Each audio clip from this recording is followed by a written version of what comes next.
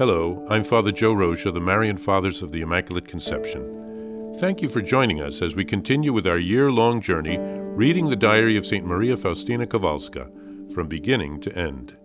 Today, we take up from where we left off, beginning with diary entry number 62. O life so dull and monotonous, how many treasures you contain!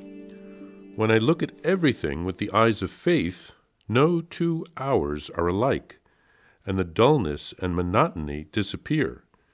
The grace which is given me in this hour will not be repeated in the next. It will be given me again, but it will not be the same grace.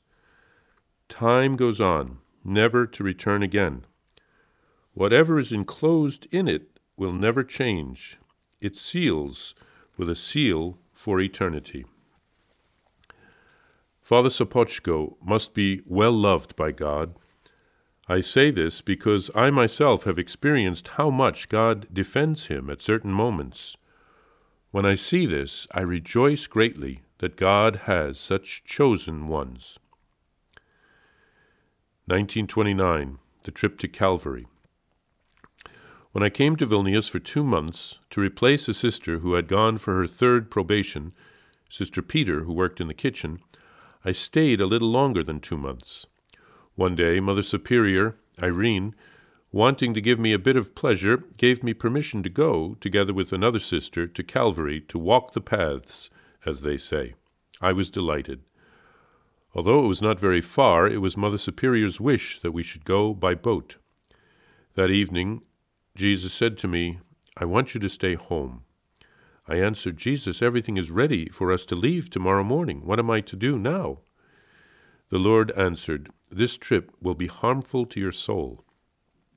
I replied to Jesus, you can find a way out.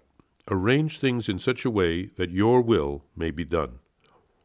At that moment, the bell announced the time for sleep.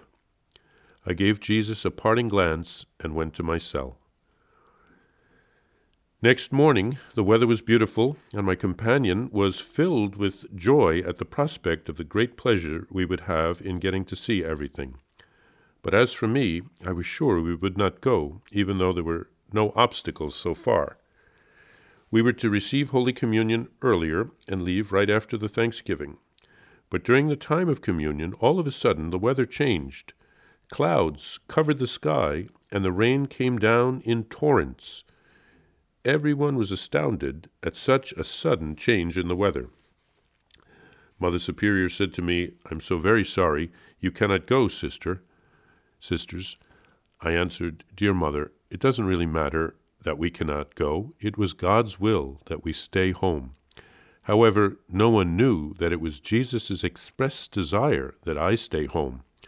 I spent the whole day in recollection and meditation, thanking the Lord for having kept me home. That day, God granted me many heavenly consolations. When St. Faustina speaks of the dullness and monotonousness of life, I think of young people who often loudly proclaim that everything is boring. But the problem, as St. Faustina points out, is failing to see with the eyes of faith. For instance, some might think that the Holy Mass is boring, but we don't see the graces involved. St. Augustine once said that our whole task in life is to heal the eye of our heart so that we can see God. In other words, recognize God in all of the ordinary things of life, and in especially the extraordinary things like the Mass. When Padre Pio celebrated Mass, it wasn't boring. He was caught up in the Paschal mystery of Christ. His superiors sometimes had to nudge him to finish. Otherwise, he'd stay in ecstasy forever. Then, St. Faustina, in this passage, wanted to take a trip to Calvary, which was a shrine near Vilnius with a number of chapels dedicated to the Lord's Passion. St. Faustina surrenders her will to Jesus' will. She is content with whatever Jesus wants. We don't know why the trip would have been harmful to her soul, but we can learn from this. We need to detach ourselves from our desires and our plans and surrender ourselves to Jesus' plan. That is the path to true happiness.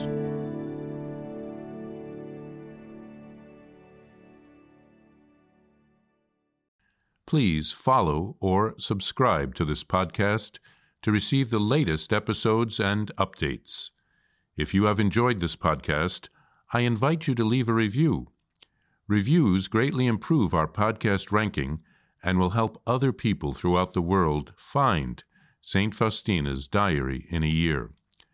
Remember, Jesus promised St. Faustina in Diary number 1075, souls who spread the honor of divine mercy are protected by God like an infant by a gentle mother. Please help us spread the message of divine mercy. Thank you, and God bless you. Visit shopmercy.org to order your copy of Divine Mercy in My Soul, the Diary of St. Maria Faustina Kowalska. It's available in print in English, Spanish, and Polish, and in English as an e-book, available now on shopmercy.org. Are you enjoying this podcast? I invite you to listen to more shows brought to you by the Marian Fathers of the Immaculate Conception. Join us daily for enriching spiritual content, which will help you on your journey with Jesus Christ. Simply visit DivineMercyPlus.org for a complete list of our shows. That's DivineMercyPlus.org.